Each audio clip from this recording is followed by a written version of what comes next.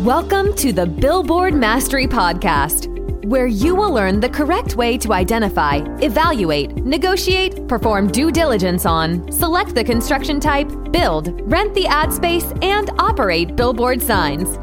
And now, here is your host, the guy that built from scratch the largest privately owned billboard company in Dallas-Fort Worth, Frank Rolfe.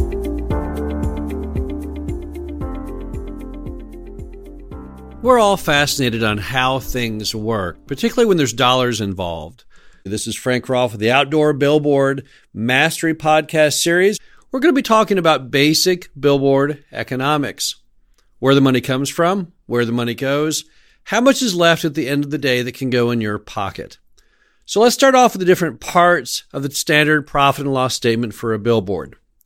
The first one, the big one, the one that makes it worth doing, is the ad rents. Now, some billboards only have one advertising face on them, so they would have only one ad rent. Then you have others which have a front and a back, so you have two. Then there's some that are stacked, where you have two billboards on top of each other, so there's four. Then there's something you can put on a standard billboard called tri-vision. It's three triangular panels that change every so many seconds. If you have that on two sides of a sign, well, now you're up to six. And then at the top of the pyramid, you have a thing called digital, also known as LED.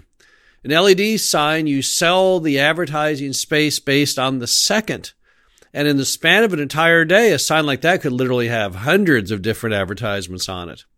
Whatever you have, the first thing you need to know is how much does the ad rent for? So how do you tell what the rent would be on that sign location? Well, what you do is you call up all the other billboards up and down the highway in that area, and you find out what they're renting for. And sometimes you can see that online. A lot of the big companies have all their ad rents right there to be seen, right online. Now, one caution online is they always ask more than they expect to get, because it's human nature in negotiations to go ahead and offer less than what it says. So traditionally what's going to happen is they're going to ask for the moon online. Not the same as when you call them, though. So often if you're trying to get the real rates, you're better off just calling and finding how much they want for it.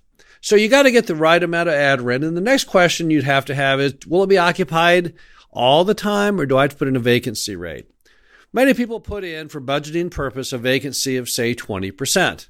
That means in a given year, you'd have a few months where it's not rented, because in between advertisers, you're out trying to find the advertiser, and or you find the advertiser, but it takes a little while before the ad can get printed and installed. So it's pretty safe typically if you take your ad rent less a vacancy factor of maybe 10 or 20%. That should pretty much get you to the amount of the ad rent. Now, another thing you need to know is some people charge ad rent by the month, but others charge ad rent per 30 days, because you see there's more than just a straight 12 months in the given year as far as we do it by the week.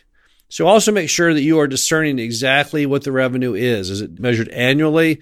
Is it measured monthly? Is it measured weekly? Is it done every 4 weeks? How does that work? So make sure you have a handle on that. Now, so you have your ad rent down. We know what that will now be annually. So now let's move on to the expenses on a standard billboard. The first expense you'll find in almost every billboard is called ground rent or land rent, because you're renting ground space from the property owner to build the billboard. Now, the typical range for that is about 15 to 20%, but I've seen it less. I've seen it all the way down to 5 and 10%. And in some cases, you don't see it at all, because the billboard owner also owns the land. So in that case, there wouldn't be any ground rent. But typically, for most every billboard you see in America when you're driving around, it's about 15 to 20% is the ground rent. The next item you have is electricity. Now, if your sign has no lights on it, you don't need electricity, so that would not be on your standard P&L. However, if your sign is lighted, then you have to put on electricity. And when you do that, there's a couple things you need to know. Number one, are you going to run the lights on that sign all night? Or the more common, which is from dusk until midnight. Number two, what are your ad rents? And number three, what kind of ad renting electrical light fixtures are you going to use? Some are brighter than others, and typically those that are brighter use more power. So you can get from an electrician, you can get from a vendor who sells these light fixtures a rough idea of what that will cost per month to light the sign. So that would be your electricity cost. Now, another cost you have to take into account is your ad installation. Now, that comes back to what your ad contract itself says. Some ad contracts say that the advertiser will pay the cost of installing that vinyl advertisement on the sign.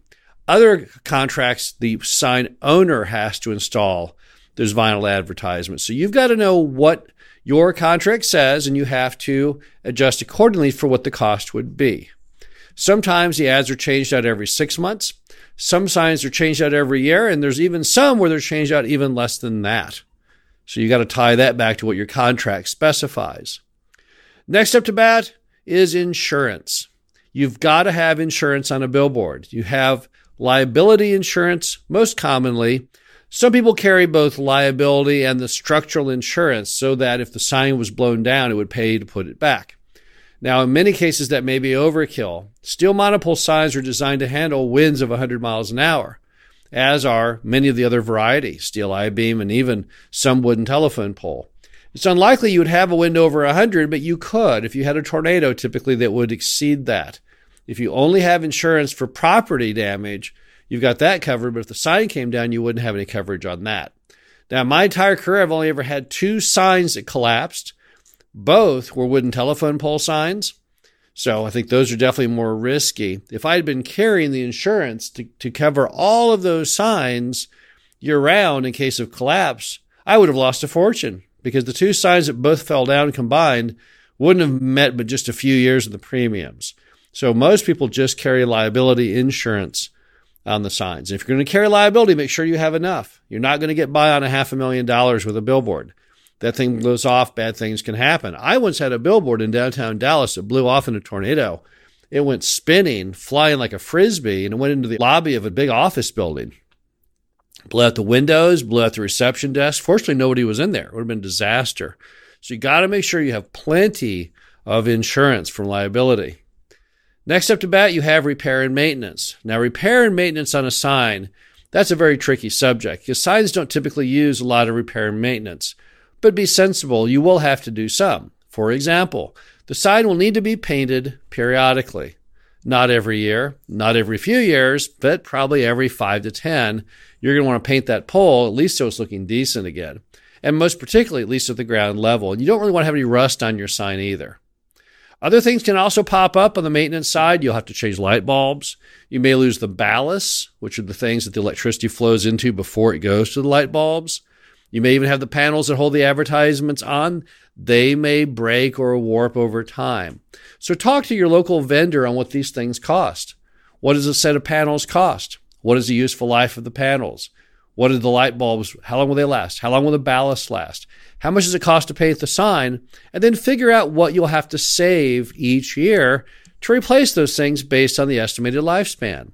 If someone says to you the panels on the sign are $1,000 and will last a decade, that means you need to save $100 a year. I think you got the picture. So that's how you come up with a really good repair and maintenance budget.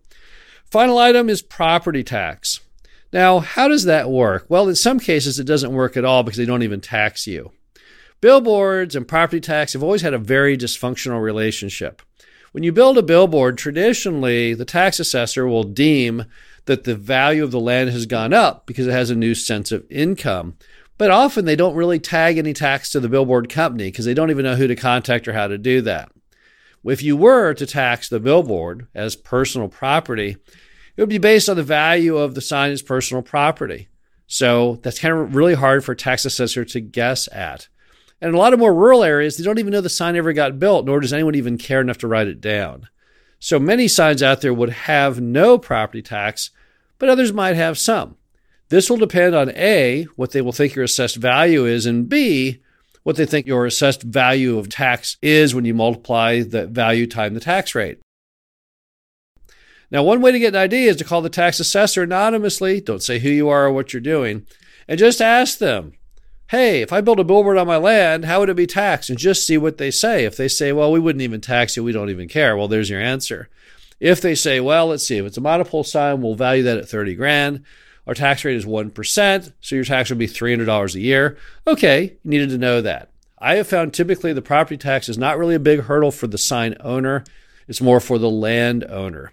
Now, if you take all these expenses I just went over, those typically will be around 30 to 40% of the ad rent. So in a typical billboard, you should be netting about 60 to 70 cents of every dollar as effectively profit or net income. Now, one final item, which is what kind of rate of return are we looking for in the sign in general? We just kind of laid out the roadmap to figuring out what the net income from the sign would be. But what kind of cap rate, what kind of longevity of that cash flow are we looking for in a billboard? I have always found a general rule you need to always focus on don't do anything that is less than a 20% cap rate, which means you would get your money back within 5 years. That's because most billboard leases are often 10, 15 years in length, although I've done many that were 30 years and more. What you want is you want to have lots of years of profitability, because the whole time you own that sign, in the early years, you're just seemingly paying off debt, but hey, I want some money in my pocket.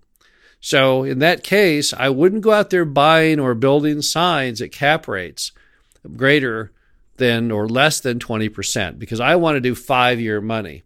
Now, there are some people out there that will do it on a 10-year horizon at a 10% cap rate. I personally think that is just not acceptable, because that means you would not pay that sign off for theoretically about a decade. And I think I want to get profitability a little faster than a decade. Now, if you're looking at building wooden signs, 8 sheets, getting abandoned signs, wallscapes, everything but steel monopoles, and even in some cases the I-beams, this won't come into play, because you'll have rates of return that are so high based on the cost of the sign that you'll be well outstripping the numbers I'm talking about. What I'm talking about when you start building those steel monopole signs, or for example, digital signs, where the ad faces alone can run over $100,000. You don't want to throw massive amounts of money out there hoping to get it back at some distant date that's just too far into the future. Things can happen. The property could be redeveloped. The visibility of the sign could be interrupted by the highway department changing the road or putting in a median or landscaping. So play it safe. Keep those amounts short. Get all the money in your pocket, not in the bank's pocket, not in the sign builder's pocket, and you should be fine. This is Frank Rolfe with the Outdoor Billboard Mastery Podcast Series. Hope you enjoyed this. Be back again soon. Thank you for listening to the Billboard Mastery Podcast. Be sure to visit us at www.billboardmastery.com, where you can find past episodes of this show, plus an array of information to help you successfully build, buy, and operate billboard signs.